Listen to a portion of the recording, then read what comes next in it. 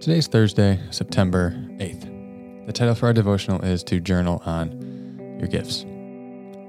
So as I've been saying all week, this is the last week of our Spirit-Filled Life campaign, and we're coming off of our Calm Week, which means the devotional this week will be largely practice-based.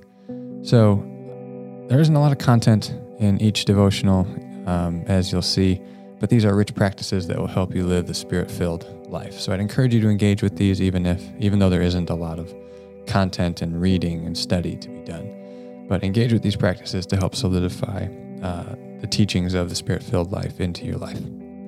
Today's practice, I would invite you to journal about your path to discovering your gifts. If this is the first time in this campaign, that you've explored the gifts of the Holy Spirit, document the process in a journal entry. If you have sought out your gifts in the past, journal about that process of discovering your gifts in the past. So to help you in the journal process, I've written up a few questions here. 1, describe your thoughts and feelings when you were first taught about the gifts of the Holy Spirit. So when you were first made aware of them, what did you think about it, and what were you feeling at the time? 2nd, what assessments or practices did you use to help discover your gifts?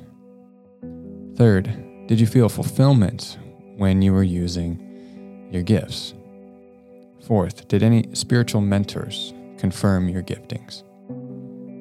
5th, what steps do you need to take now to hone your skills in your area of gifting? So again, I invite you to journal about your path to discovering your gifts. You can answer these questions if you need help in kind of remembering or just articulating what that process was like specifically for you. But in any case, I want you to just journal about it so that you help solidify what God has done in your life and the process of discovering the gifts that He has given you to just remind you and give you confidence of how God has gifted you.